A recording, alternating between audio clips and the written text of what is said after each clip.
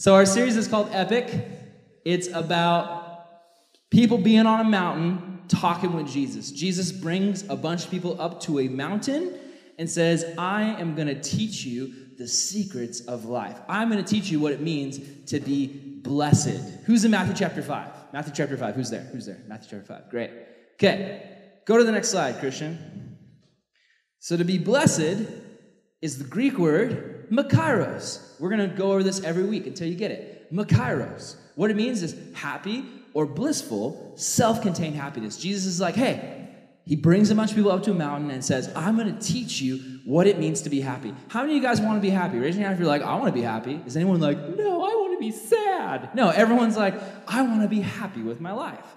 Jesus is like, I'm going to teach you what it means to be happy. So, Christian, let's show him what he says. Matthew 5, 7 through 8. This is the scripture we're going to be picking apart today. Jesus lifts up his hands like this and says, Blessed are the merciful, for they shall obtain mercy. Blessed are the pure in heart, for they shall see God. So, he's saying to them, you want to be happy? Let me tell you. You'll be happy if you're merciful. You'll be happy if you're, what was the other one? Go back. Pure in heart. Okay, so bring it forward. So, he's talking about being merciful. What does it mean to be merciful? Here's another word for you. We break it down, we look at what it means. This is elimone, is how you say it in the Greek. To be merciful means full of pity, merciful, compassionate, acting consistently with the revelation of God's covenant. I get really excited about breaking this down. Okay, so again, merciful, eleman, full of pity, merciful, compassion, acting consistently with the revelation of God's covenant. Okay, so who here has ever heard the definition of mercy? Mercy is getting mercy is not getting what you deserve. Has anyone ever heard that? That's the common definition. That still stands. Like, that's a good definition. Mercy is like when you're a little kid and you do something wrong and your parents are like, I'm going to smack you. And then you're like, mercy. And then they don't smack you. And that's mercy. I heard a story. I mean, a lot of pastors use this. I don't have kids, so I can't use this, but I guess I could just use my parents. Okay, so example of my dad. There'd be times where me and my sister would be running around the house, knocking stuff over, eating crayons, stealing cookies, kicking puppies, doing all that stuff. And my dad would call us in. He'd be like, all right, guys, you messed up. Mom told me what happened. It's going down. And we're just like, oh, no, Dad. And, we think the belt's coming off. We think we're going to get it. And Dad goes, you know what? You deserve a spanking, but I'm not going to give it to you. We're like, what? That's crazy. He's like, you know what? I'm going to go buy you ice cream. What? That's mercy and grace. Mercy is I deserved a spanking. I didn't get it. Ice cream is not ice cream. That's not the doctrine of ice cream. Grace is when you don't deserve something like ice cream and you get it anyway. So, mercy and grace. Now, some people deserve what they get. Some people deserve to be made fun of, like this guy. Have anyone seen this picture? Who saw our Crossroads contest on Facebook or Instagram, okay? Julia Burchett, you knocked it out of the water. After the service, I'm gonna get you your prize. Don't expect it to be that amazing. It's not as amazing as what you did. I think your reward in itself is that amazing picture. No, I'm just kidding. Who deleted it? Oh my goodness, that Satanist. Wow. No, I love him. Okay. This guy, though, deserved to be made fun of because he did the big sin of the bathroom selfie. And this has been going on since MySpace. I have a few of these. If you look through my old hard drives, there's some of me with my long emo hair and my skinny jeans. I'm just those exist. You'll never see them. But this guy, he did this picture, and look what happened. His family members got in on it. They saw the picture, and his brothers and his dad decided that they would make fun of him by taking the same picture. So just take a moment to bask in the glory of that. And then his sisters and mom got in on the action, and now we can add Julia to the collection. Julia, I think you did a better job than all of the siblings, so that's pretty amazing. So some people, they deserve what they get. We can all agree. And then there's other people who, we got to show some mercy to. We got to show some grace, like grandmas. Look at this grandma. Okay, whoa, that's huge. I got to step over here. This grandma, she was trying to talk to her grandkids, and she said, well, reading my Bible this morning, I discovered that today is Grandparents' Day. I just want to tell my grandchildren, Jen, Brian, Kelly, Kristen, Chris, Jeff, Lisa, Gina, Leslie, Lindsay, that I love them and pray for them every day. Sincerely, Grandmaster Flash. Grandma doesn't know how to, she typed in grand and clicked on the first thing that came up. So now kids are getting this creepy message from a guy named Grandmaster Flash. Does anyone know who that guy is? I have no idea. He's some kind of rapper, DJ dude. Okay, so we show some mercy to Grandma, obviously, because we feel like she deserves it. Old people on social media, that's not a good thing. You guys probably maybe even classify me as an old person, but I just remember when Facebook came out, it was like, this is the best thing ever. And now you go on Facebook and it's like grandma and mom and dad and Uncle Jim posting political stuff, and you're just like, this is lame. Let's all go on Instagram. And that's kind of the progression of where we are now. Anyway, so we should talk about mercy. We should talk about what mercy is. And as much as I could say about mercy to you, to try to describe it to you, as much as I could go on and tell you stories about mercy, I think the best thing we can do is turn to what the Bible says about mercy. So I want to tell you guys a story. You can go to the next slide. Okay, so I want you to look at this. Look at this picture, okay? Let me explain what's going on in this picture. I want you guys to really put yourself in the story, okay? So Jesus is a young rabbi, teacher. He's going around and he's becoming very popular with the people because he says things that no one else says. He talks against authority. He says that God is the true authority, and he goes to the religious leaders, like the people who are like the pastors and the priests of the time, and he challenges them in front of people. So Jesus is getting very popular with the people. People are getting excited about Jesus and what he has to say. Now, the pastors and preachers and the Pharisees, the guys who are the ones who keep the law, the guys who are the ones who are very concerned about the law, it's not necessarily that they're bad guys. They follow God and they want to serve God, but they do it in a way that's very judgmental and mean towards other people. They kind of missed God's heart of love and focused only on the judgment. So they see Jesus as a threat to them. They're like, Jesus is going to come in and he says he's the way and he's the truth. We've got to stop him because he can't be the Messiah. The Messiah would follow order and he'd respect us, and this guy can't be the way. So they want to stop Jesus. Jesus, of course, is God. He, of course, has come to save the world, so he's not going to let some Pharisees step in his way. But some Pharisees, they're out to get him. They're out to trick Jesus. They're out to basically try to destroy him and catch him and trick him. So what happens is they find a woman, and I don't know how this worked, but they found her while she was committing adultery, while she was sleeping with someone who wasn't her husband. I don't know how, I don't know if they have a radar that goes off when someone's doing it. They're like, let's get them. I don't know how that happened. I personally think, and it's been said, that it was a plant. It was a setup. It was a sting operation. They got some guy and they're like, hey, we want you to go to that woman, and when her husband's not home, we want you to go in. We'll pay you. If you try to trace this back to us, if you try to point the finger at us, no one's going to believe you because we're the religious leaders, but we're going to pay you off. You're going to go sleep with that lady. You get out of there by the time you hear the authorities coming, and we'll arrest the woman. So they get this woman. They get a guy to come in and seduce her. She sleeps with a guy who's not her husband. The Pharisees come in and they pull her out of bed. It says she was caught in the act of adultery. So just imagine she's got a sheet wrapped around her, and she's obviously how many of you guys in the middle of your sin, whatever it is, fill in the blank, how many of you guys in the middle of your sin would love it if the church elders burst into your room and they're like, oh, we caught you, and they grabbed you and dragged you in front of the whole church, look what they did. They've got photographic evidence. This is not a good situation for this lady. This is shameful. This is hard. This is sad. And she's dragged in front of all the people, and they throw her down. She's trying to cover herself up desperately. And then Jesus shows up, and he's like, what's going on? And they're like, oh, teacher, rabbi, so glad you're here. So glad you showed up. We need your opinion on this. This woman was caught in the act of adultery. What should we do? Ooh, the law says we should stone her. What do you think, teacher? What do you think? And they asked him this because it was a trap, because they know the people are looking at Jesus. And they know that Jesus has come down to Israel, and Jesus is operating within the laws and the world that the Jews are in. He's a citizen, so he has to follow the rules. So they ask him, they're like, here's the rules. Moses' law says if someone's caught in adultery, we stone them. So we should stone this woman, right? And the woman's looking at Jesus, and she's just like, ah. And Jesus, I mean, you have to think about the position he's in.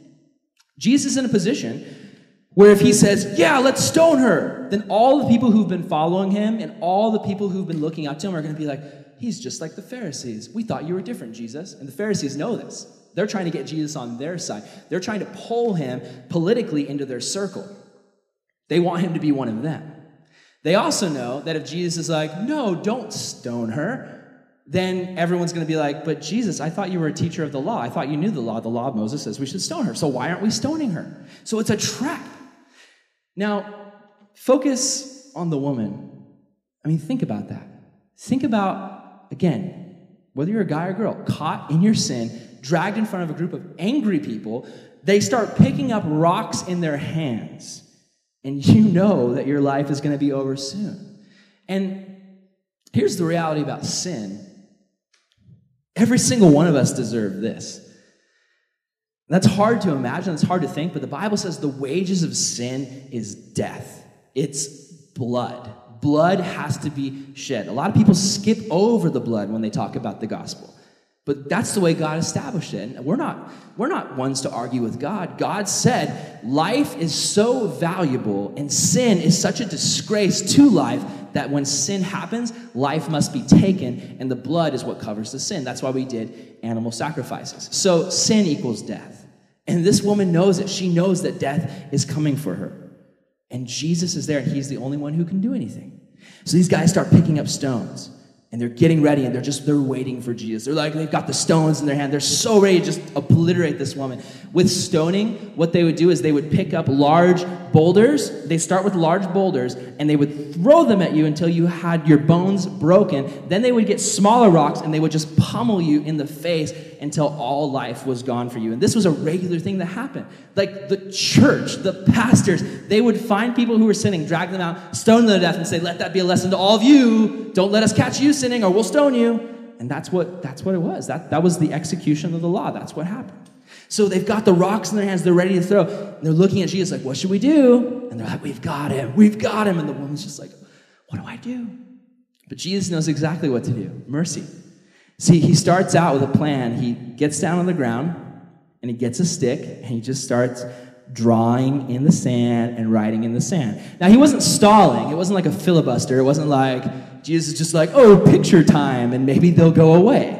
That's not what happened. What a lot of people believe happened was Jesus started writing down specific things, specific sins, the name of maybe another man's wife, the time of the week that a certain thievery occurred.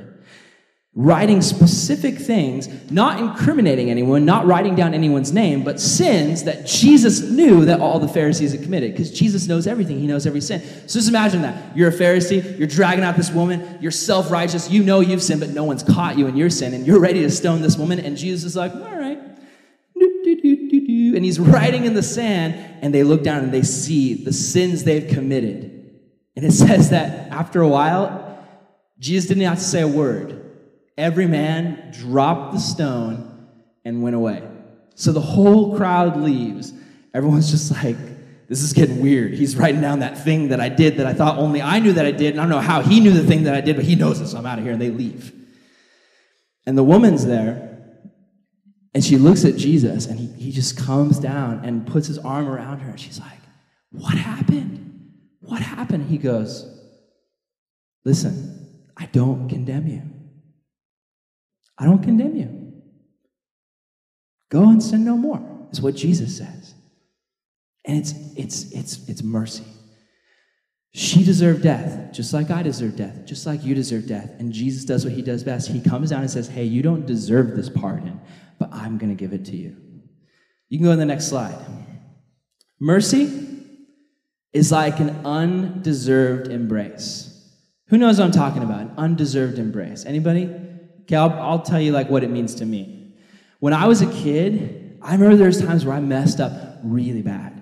Like times where I let down my parents so hard that I just thought they'd never look at me again. You know, I'd go into my parents' room, they caught me, I'd fess up, I'd cry, I'd see them look disappointed, I'd cry even more. I'd just be like, man, they probably hate me. I just remember this one time, my parents caught me, and I went in the room, told them everything. They were mad at me, they were bummed at me, and I left. I went to my room, and my dad shows up, and just out of nowhere, just gives me a big hug. And just all of a sudden, like all that feeling of dread, like, oh, they hate me, they'll never forgive me, like just all that washes away in an undeserved embrace. It's a hug that you don't deserve. That's what God does for us. That's grace, that's mercy. It's not smacking us around when we deserve it. Sometimes we get smacked around. As a Christian, sometimes I get punished for being a dummy. Sometimes I get punished for sinning. Sometimes sometimes my sin, I can clearly see the consequences in my life of my sin, the things that I do. Now it's like, oh man, now I missed out on that opportunity. Or, oh man, now this part of my life is hard. And God's like, yeah, I'm punishing you for your sin. That's a good thing. I've said it before, but God's punishment, when you feel like God's coming to punish you, you should think of it as not the siren of a police officer coming to arrest you, but a siren of an ambulance coming to heal you. The doctor has to hurt you before he heals you, right? The shot hurts going in. Punishment is a good thing. But God never just punishes us and says, you jerk, now go out and do better. No, he comes down to our level and he hugs us and he says, go and sin no more. I don't condemn you. He gives us an undeserved embrace. So, listen, there's nothing more comforting than an undeserved embrace. And that's what Jesus offers all of us. Because we've all sinned. We all deserve death. Anybody a Lord of the Rings fan? Yeah? Okay, so Gandalf, in a moment where Frodo's looking at Gollum, you know, Schmeagol, the weird albino loincloth freak, my precious. Like, he's looking at that guy, and Frodo's like, he deserves to die. And then Gandalf says, deserves it? I dare say he does. Many that live deserve death, and some that die deserve life. Can you give it to them? Then do not be so eager to deal out death and judgment, for even the very wise cannot see all ends. He's saying that we can't make the decision of who lives and who dies. It's not our job to judge. God extends mercy to everybody. We all deserve death. We all deserve to die. We all, like Gollum in Lord of the Rings, can cling to our sin and go, my precious. And people looking at us in our sin might look at us and go, well, they deserve death. They deserve judgment. But God says, who are you to say that? Only I can say that. And I say that not because they've earned it, but because I love them, they get mercy. They get grace. Guys, what you need to understand is that God is a hopeless romantic. He is just so passionately in love with you. He's just, I love it. He looks at you and he's like, I don't care what you did. I don't care how you hurt me. I love you. The whole history, starting from Genesis to now to Revelation, is the story of God losing his family and then doing everything he can to win them back. He's like Liam Neeson in Taken. He just goes for it, and he will not let anything stop in his way. God is pursuing you. You need to know that today. God is, right now, whatever you're struggling with, whatever you're dealing with, you may be here and you may just be wrought with guilt because you're sinning, and maybe you're addicted to some sort of sin, and you feel like you can't get out of it. And God says to you today, I hope you hear it, I love you.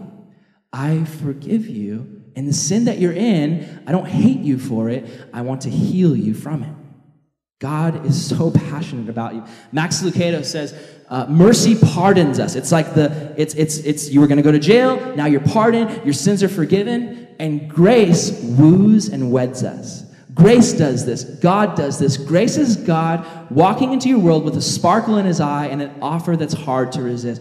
God looks at your world, and some of you guys think God's just up, and he's like, I can't believe you did that. I can't believe you did that. I'm disappointed. Oh, you only read your Bible once this week. Couldn't do 2. Jerk. I died for you. What's wrong with you? Like, some of us, we think of God in that way, and you need to understand that he loves you. He loves you. He loves you. He loves you. And he just wants a relationship with you. And that sometimes is the biggest obstacle in our life, is the inability to get into that relationship. Now, I want to ask you guys today, shift your thinking.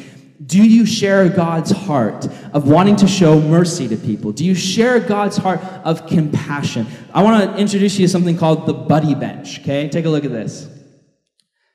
Oh, go to the next one. Wait, where am I? I'm lost in my own study. Oh, slides are just out of order. Okay, here's the Buddy Bench, okay? This kid was so lonely and had so few friends at school that he invented something called the Buddy Bench. And it's a bench where you basically broadcast your loneliness by going to school and sitting on the Buddy Bench and telling everybody, hey, I'm lonely, and I'm officially acknowledging it. If you would like to come and be my friend, you can come sit on the Buddy Bench.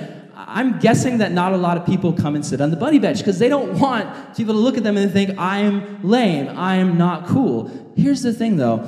This is everywhere. This is everywhere. It's not officially called the Buddy Bench, but this is everywhere. It doesn't matter if you're a little kid or a high school student. All around you, there are people who need someone to show them love and compassion. There are people around you who need love. Love that you can uniquely provide because you're a Christian and because you have God's love in your heart. You've been shown mercy. You've been shown grace. We need to show mercy to others. Now, some of you guys might, you got to be careful. Some of you guys might be like, oh, I get it. Yeah. People like this, they're unworthy. Maybe some of you guys are popular. It's okay to be popular. There's nothing wrong with being popular. Some of you guys have been given influence. You're so popular in your schools, and I'm not going to get up here and be like, it's, the last shall be first. If you're popular, you better, be less popular, or, because when you get to heaven, you're going to be at the back of the line, and all the people who are unpopular and lame, they're going to be at the front, worshiping, you're just going to be in the back, suffering, you'll probably go to hell. No, that's not, no, that's dumb, okay? Popularity can be awesome. Rich people can be awesome, just like poor people can be awesome. God uses all of them. Popularity isn't you earned it because you're amazing and good looking and talented. Popularity is a gift given by God. And some people are blessed by it. That's everything in your life. Your talents, your abilities, you've got to look at it like, this is something God gave me, and I have the ability to use it for his glory. So let's say you're popular. Start using your popularity for God's glory and find these guys and just love them. Not because you're like, oh, the peasants. Looks like it's time for the royals to pay them a visit. No, just realize that they are God's child. Realize that they're created in his image and love them. Because here's the thing. It's not that they're unworthy and we're showing them mercy. It's that we're all unworthy. We're all unworthy of anything. Everything that's good in your life is a blessing from God and a gift from God. Everything that's bad in your life is a trial that God will give you the strength to get through. It's all connected to him. It's not that you worked hard and you got good things because you're good. It's God is good, and he wants to bless you. And some people are going to be given popularity. I wasn't blessed with that. Some people are going to be given good looks in high school. Wasn't popular with the ladies, wasn't really that charming, didn't, really connect. I wasn't blessed with that. But you know what I could do? I could do art. That's something God blessed me with.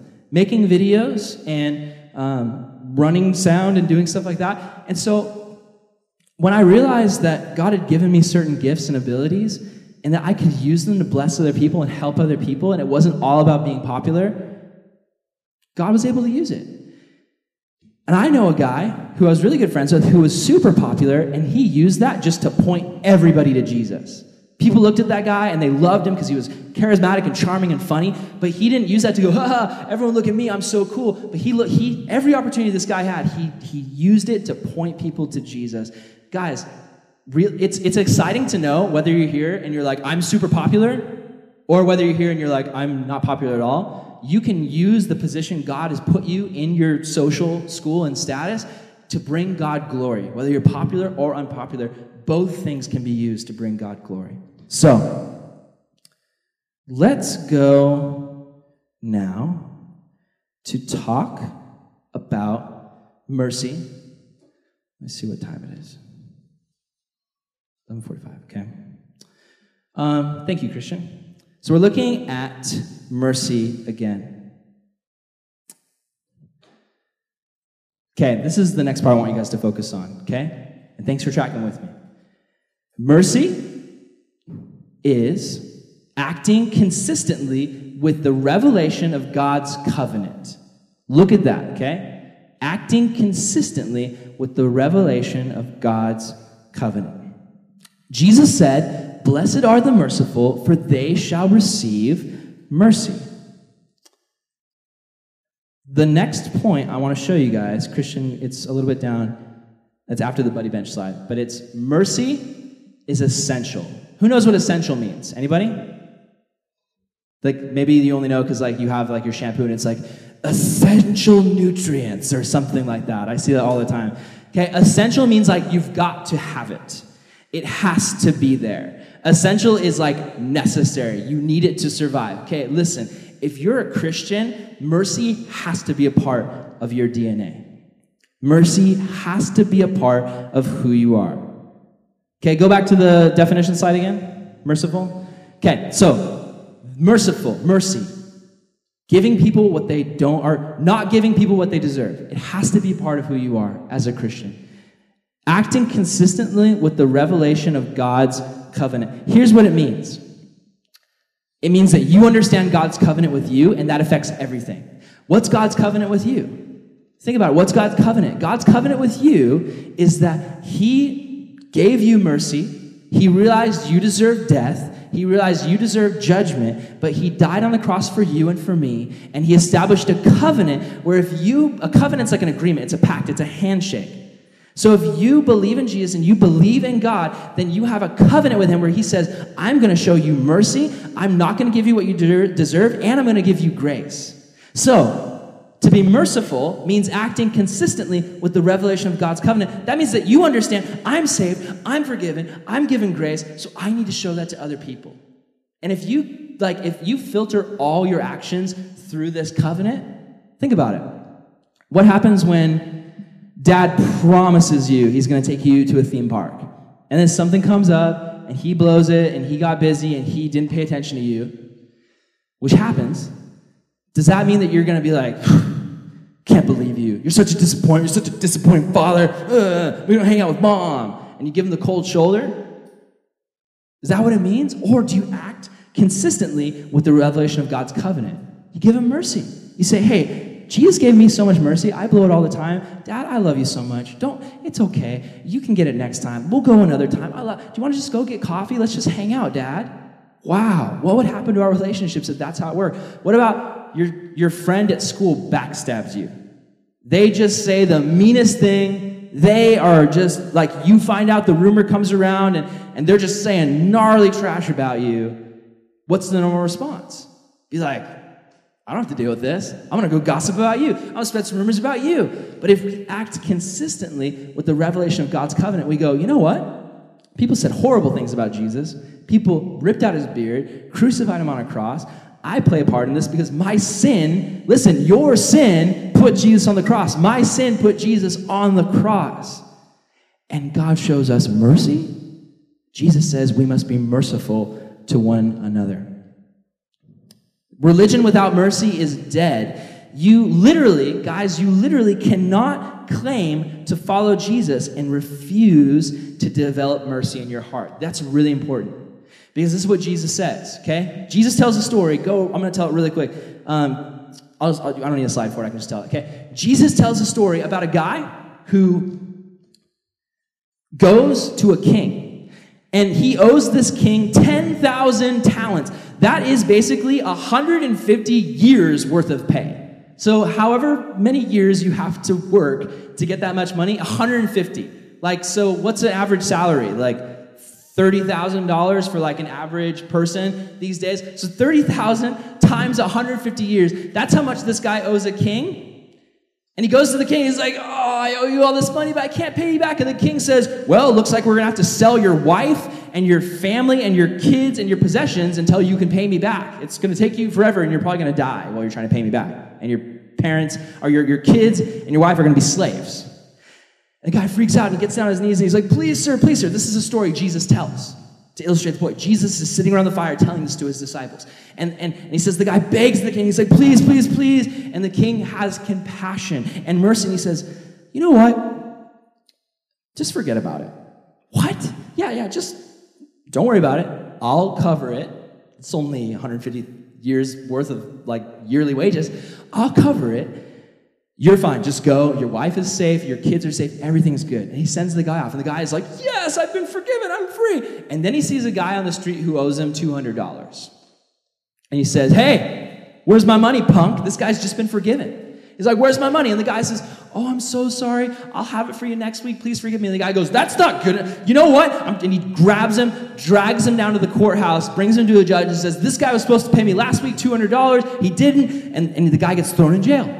And the king hears about this and he goes, you punk, I forgave you 150 years worth of wages and you won't forgive this person of this one thing? What is wrong with you? And he drags that guy into jail.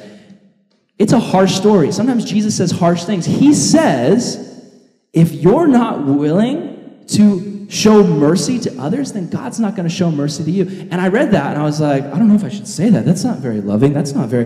Would Jesus really say that? He totally did say that. Here's how I apply it to myself, guys, okay? I don't read that and go like, okay, so, oh man, I got to forgive everybody all the time, just be freaking out about it, and like not struggle with my feelings. Like if Tony comes over to me and hits me in the face and I don't forgive him right away, then if I get hit by a car after I get hit in the face by Tony and I'm still mad at him, then I go to hell. No, okay, listen. There's a difference between like going through the natural process of getting mad at somebody and kind of going through that and asking God to help you and struggling with your feelings and coming to a place of forgiveness. But there's a difference between that and just refusing to show mercy and forgiveness to other people. There's a difference between living your life where you just are like, I'm not going to forgive them. They know what they did. They know what they did. There's no way. And you live with bitterness and forgiveness in your heart forever and ever and ever. And you refuse to even ask God to help. You refuse to even budge on it. You're just like, I'm not going to show mercy to people. Jesus really clearly says, if that's your DNA, you're someone who doesn't show mercy, then that's clear evidence that you don't have Jesus' DNA in your heart. So today, I'm just being real. Think about it. If you're just like living your life and you just are bitter and you just are not willing to forgive people, like let somebody know. Come talk to me or one of the counselors and we'll pray for you because we don't want you to be living with that bitterness in your heart. It is important to have mercy. Mercy is essential. Okay? So listen. Let's go on to the next part because I am running out of time. And I'm all over the place, okay? It says Matthew 5, 7 through 8. Blessed are the merciful, for they shall obtain mercy. You can't obtain mercy unless you're merciful. And guys, following Jesus, mercy will just be a side product. Just like if I'm an apple tree, the side product is I will grow apple fruits. I will not grow bananas or oranges. I will grow apples. If you're planted in Jesus, if you're like, I believe in Jesus, I follow Jesus, I struggle with sin, I have a hard time forgiving people sometimes, I struggle with it, but I know what I'm supposed to do, then eventually you're going to bear fruit. It's a process. Don't freak out, but just know that's a fruit of the Spirit, and you want to grow it. So, pure in heart. I get really excited. I'm going to try to wrap this up in the next couple parts, but I get really excited about this next part. Pure in heart. Blessed are the pure in heart. What did it say? Blessed are the pure in heart, for they shall what? Anybody? Go back to it, okay? Pay attention. Blessed are the pure in heart, for they shall see God. They shall see God. Okay, go to the slide. Pure, the word for pure is katharos, which means clean, spotless, free from contamination or spiritual darkness.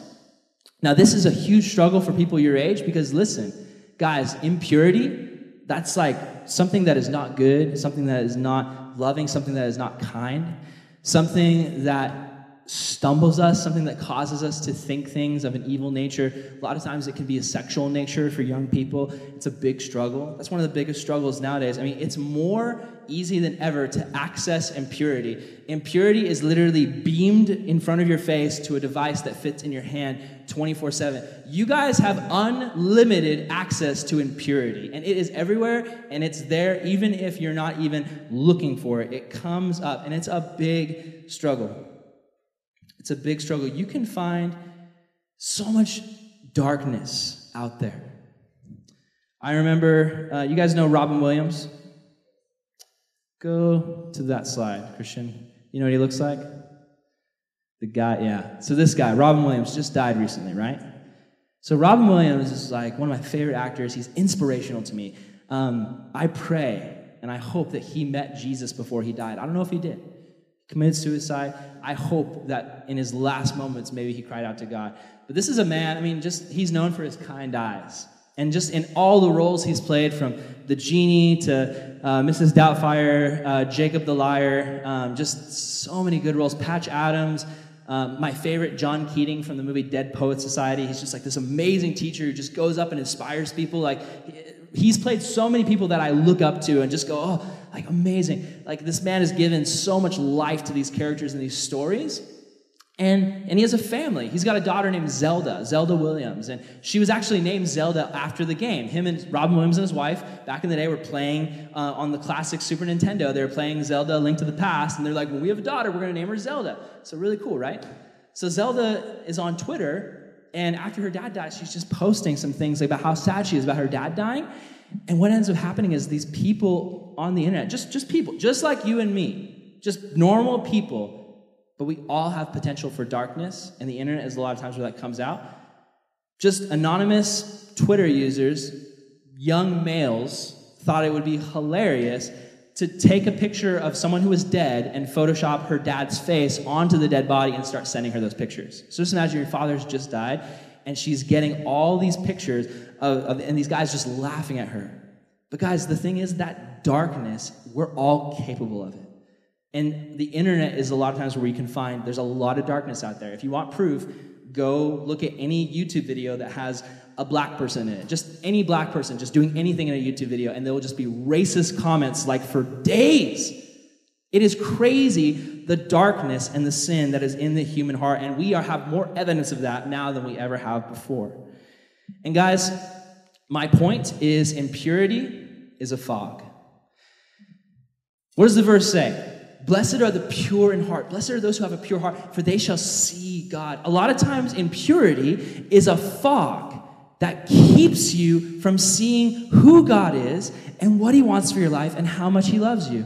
And I'm not going to spend too much time on this, but you all know what impurity is, and you all have seen it. You've all been exposed to it. I'm not talking about just one kind of impurity. Guys, I am not at all. I had a pastor who was like, you better not listen to any music that's not Christian, because if a Christian didn't write it, it's of the devil. And we asked him, well, what about Happy Birthday? And he's like, was that written by a Christian? We were like, no. And he's like, well, then it's of the devil, and you're going to burn for... Like, I had a guy like that. Okay, I listen to secular music, full disclosure. I listen to secular music. I listen to Christian music. I think we have a much better selection now of Christian music than we did in the 90s. I grew up on the 90s. Brooklyn and I were actually listening to all the old 90s Christian bands. We listened to Rebecca St. James and... I can't even remember the rest, but it was like Rebecca St. James and Christina, somebody. We were listening to all these people, all these really old, cheesy 90s songs. Like, nowadays, we have really good bands, and I love it, but I listen to all kinds of music. I don't watch just Christian movies. I watch all kind of movies. I watch all kind of TV shows. I see stuff. I watch things. I am a functional person in society, but guys, impurity through music and through TV shows and movies has fogged my view of God so much in my life. When I was young, it was one of the main ways that the things I was listening to and the things that I was watching and the things that I was viewing on TV would just create this fog. The people that you hang out with who are just spewing out impure things to the point where when that dirty joke comes up, you're the first person to laugh at it because you've been around it so much. Guys, impurity is a fog that keeps you from seeing what God has and who he is. And I want you to think, is there fog in your life? And just take inventory today. Is there something I'm watching? Is there something I'm listening to? Are there people I'm hanging around? Is there places I'm going on the internet that are fogging up my view of God and keeping me in sin? Here's the thing, guys. When it comes to dirt, the longer you're in the dirt, the dirtier you get. Does that make sense? If you fall into a mud pit for like a second, you'll get dirty. But if you're just living in there for months, you're going to be caked. There's going to be like dirt underneath your fingernails, up in your nostrils. Like if you're living in that mud pit, it's going to be hard to see anything because your eyes are going to be slathered over with mud. And Jesus says, I'm the cleaner. Come to me. Guys, very simply, one of the easiest ways to get clean from the world, from the fog, to see the light, is just go to the Lord. Not just here, like I can't clean you up. I can't do that. I can't come here and be like, oh, all right, you're perfect now. You're clean. You're all. I can't do that. Jesus can, though. And my job, your job is not to make sure you show up to church every week because Aaron's going to change your life. Your job, well, first of all, my job is to tell you about Jesus. Your job is to respond to that and go be with him. I'm just proclaiming him. Preaching is just getting up and talking about the good news. The good news is that Jesus loves you and he died for you. The bad news is that impurity fogs up your ability to see Jesus. But the good news is that it doesn't take that much to have that fog cleared. The Bible says, how can a young man or woman keep his way pure? By keeping it according to the word of God. Look at the Bible not as a textbook, not as a chore, but as a love letter to you. When you read it, your eyes are open. Now listen. Fog can be very pretty. Who agrees? Fog can be very pretty. I love a good fog in the morning. Fog can be very pretty, but a lot of times it can keep you from seeing amazing things. If you show up in Ireland on a morning where fog rolls in, you can't see anything, you're going to be bummed out because you can't see this glorious sight. This is beautiful. I love this. These are just cliffs in Ireland. It's my dream to take Brooklyn and maybe our kids that we have one day, like to Ireland and to just do missionary work there, tell people about Jesus. My hope is that some of you guys who've been with us since junior high and we've been walking with you and telling you about Jesus, my hope is that by the time we're ready to go to Ireland one day, that maybe we take some of you guys with us and start something over there. It's something that I have this passion for. Now, we're talking about seeing. We're talking about fog being cleared up. Look at the word see. Okay?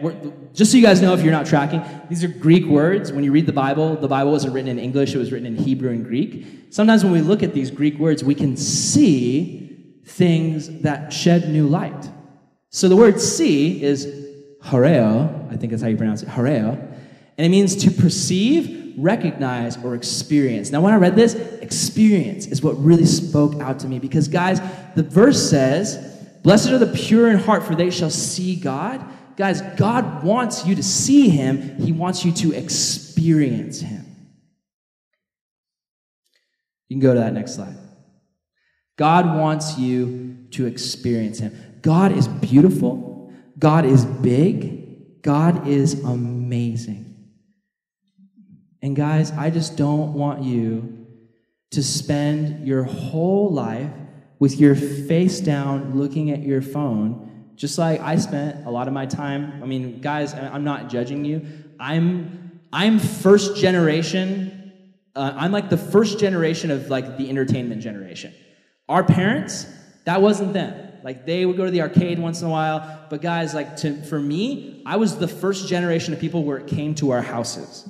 I remember the Nintendo Entertainment Center, Super Nintendo. When that showed up, I didn't want to go outside. I just wanted to play Nintendo. When the PCs came out, does anyone know what PC stands for? Personal computer. When the personal computer got delivered to my house, I just wanted to play my personal computer games personally all the time. And it was just, and that sounds way nerdier, but that's what we are now. It's like, not only do we have games and entertainment, we can watch Netflix and Hulu and Instagram. Oh man, Instagram, Pinterest. We can just sit around and just look at we look at the lives other people's are living constantly. And we can just, guys, I seriously, when I get home from work, you know what I want to do? I want to watch TV, and I want to get on Instagram, I want to go on Facebook, and I want to see what, I want to see what's going on in the digital world and the digital life. That's what I want to do. I'm there, I'm with you. But guys, listen. God wants you to experience him. We've gotten so narcissistic and so focused on ourselves. They did an article recently I read where like it was a bunch of teenagers who were taking funeral selfies, like going to grandma's funeral and like taking selfies like at the funeral. Like that's where we're at now. Like that's the priority. It's self, it's me. I've got to put my best face forward. I've got to get a lot of followers. When Jesus is like, I just want you to follow me. I just want you to be in a relationship with me. Now, who here has a favorite band? Okay? Anybody have a favorite? No, seriously? Raise your hands. You all know you have favorite bands. Okay. I'm going to see my favorite guy today, Paul stinking McCartney of the Beatles. He's 70-something years old, and he still sings like he's 20. Listen, when I go to that show, it will be an experience. I will experience Paul McCartney. When you guys go to a band and a show, you have an experience. You're like, this is awesome. The lights, the music, the sound. This is so great. It's an experience, right? When you go to a movie, it's an experience. You're sitting in a room and you're locked in. You're staring at that screen. You're experiencing that movie. How many of us are bummed that we have to experience it? How many of us are like, I guess I gotta go to my favorite band. I guess I gotta go watch them. Guess I gotta go see that movie. Oh, I gotta stare at this screen. No, we're stoked because we love that entertainment. We love that experience. We love that art. But guys, how many of us look at God in the way where it's like, Jesus, I am so excited to experience you. I'm so excited to sit down in a quiet place with my Bible, open it up, and just experience the beauty of who you are. And it's hard for me, guys. It's hard for me to find time because it's just there's so many distractions. Last night, my wife and I were hanging out, and she got on the phone with somebody, and I knew she was going to be talking on the phone for probably like maybe 10, 15, 20 minutes. And I was like, okay, I can Instagram, I can get on my computer, and God was just like, me, spend time with me. Come on, spend time with me. I love you. Come spend time with me. I was like, okay. And I just went out on my deck, grabbed my Bible, and I just read for like 10 or 15 minutes. It was like it was like an experience for my soul. It was beautiful, and it was amazing, and I was reminded of God's grace. I was reminded of his blood. I was reminded of his love for me. And guys, these experiences are waiting for you, but they're not as flashy, and they're not as attractive as what the world offers you, but they're so much more rich, and they're so much more deep, and they're so much more amazing. God wants you to experience him. I'm going to close with just one pretty cool illustration. It's a video, okay? Now, before we play it, I want to tell you what it is, okay? Who here has seen Star Wars? Okay? All right. Who here loves Star Wars? Yes. I'm in good company. Okay. Really, Lauren? No? You don't love... No! Oh, man. You got to come over sometime and we'll watch Star Wars. But, okay, guys, listen, okay? So... Star Wars is amazing. It's like a romantic cowboy western space battle knight in shining armor tale of glory. There's an evil empire trying to destroy planets, trying to actually blow up planets, and you've got a farm boy, Luke Skywalker. You've got a renegade mercenary, Han Solo, and an intergalactic princess, Princess Leia, who all come together to fight evil and save the universe. It's glorious. I love it, okay? One of the things that makes Star Wars so glorious is the score. It's the music by John Williams. It's just fantastic. Who agrees that music is very important to movies? When you have music in a movie, it moves you. You can watch a scene, and the music is what will cause you a lot of times to tear up and sniffle at those right moments when those violin strings come in. Or music can lift you up and cause you to feel triumphant. Or music can cause you to feel sad and burdened. But music is so important. So what these guys did was they took a very popular scene from Star Wars at the end of the movie where it's just triumphant. There's this award ceremony, and they walk down the aisle, and they're given their gold medals. And normally there's this amazing music playing in the background, but they took the music out, and it's amazing. So go ahead and play it, Christian. Make sure the volume. In a world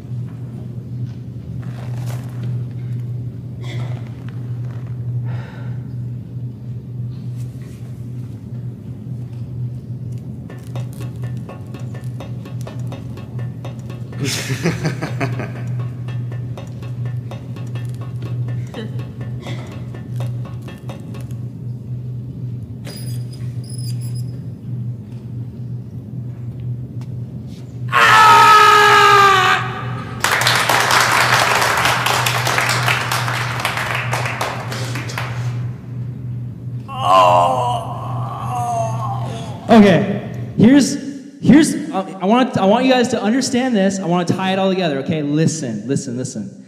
How awkward was that? Who can agree that was really, really awkward? Like unsettling. Like they seemed so insincere, like they didn't even feel like they deserved those words. They're all just like, hey, here's your award. Like it was just so lame, so insincere. With the music playing, it's like epic. It's like, and then like you're listening and you're watching, you're just like, this is so amazing and magnificent. I feel things. But without the music, there's nothing there. Now listen, guys. A lot of you, at times in your life, you're going to lose the music. You're going to lose the music in your heart. What I mean by that is, you're not going to be seeing God. You're not going to be experiencing God because there's fog in your life. Maybe it's because you haven't been showing mercy and you have that bitterness. Or maybe it's just sins and the fog has just blinded you to who God is and you can't hear the melody of God's heart anymore. And guys, when you show up on a Sunday morning and there's not music in your heart, what I mean by that is when you're here and you're singing with them, and they're singing songs, and you're singing, but there's nothing in the heart. There's no thankfulness for God. There's no just honesty about your sins. There's no just desperation, like, Jesus, I need you. I'm here at church today because I need you. I'm singing this song because I acknowledge you're amazing. When it's just, Lord, I give you my heart, and that's all it is, and there's no music in your soul, you're not going to experience God for who He is. And God is a beautiful musician. And I just want to invite you right now, as we sing this song, to experience the music. And it's very simple. All you have to do is just tell God how you feel before you start singing. You just have to say, Lord, I love you. Lord, I need you. God, I'm here. I'm confessing my sins to you. I've messed up. I've made mistakes. But God, I need you so much. I need you so desperately. I just say, ask God to wake something up in your hearts today, because we all need that wake-up call. That's what I'm doing today. It's a wake-up call. Ask God for help. Ask Him to speak to you, and ask Him just to turn up that music in your heart, and just so you can hear that melody, and you can hear who He is, and you can see His plan for you, and His love for you, and His mercy for you. Ask Him today to do that. And I promise you, if you ask with a clear heart and a good heart, He will do those things for you. No matter what your sin, no matter who you are, what you've done, God wants you to hear that music in your heart today. So let's worship Him right now. Will you pray for us, Lauren? God, thank you for your mercy. Thank you for loving us so endlessly and unconditionally. And I pray that we would in turn learn to love other people as you love us, and show mercy as you show mercy to us. Because when we look at you and just the forgiveness that you've given us, how can we not turn to others, no matter what they've done, and just love on them and be so kind to them? So I pray that you would just give us that perspective today, and that we would in turn just pour out your love onto everyone that we encounter and everyone that we talk to and see, and just go about our days walking through the halls at school and seeing at church. Just show us how to love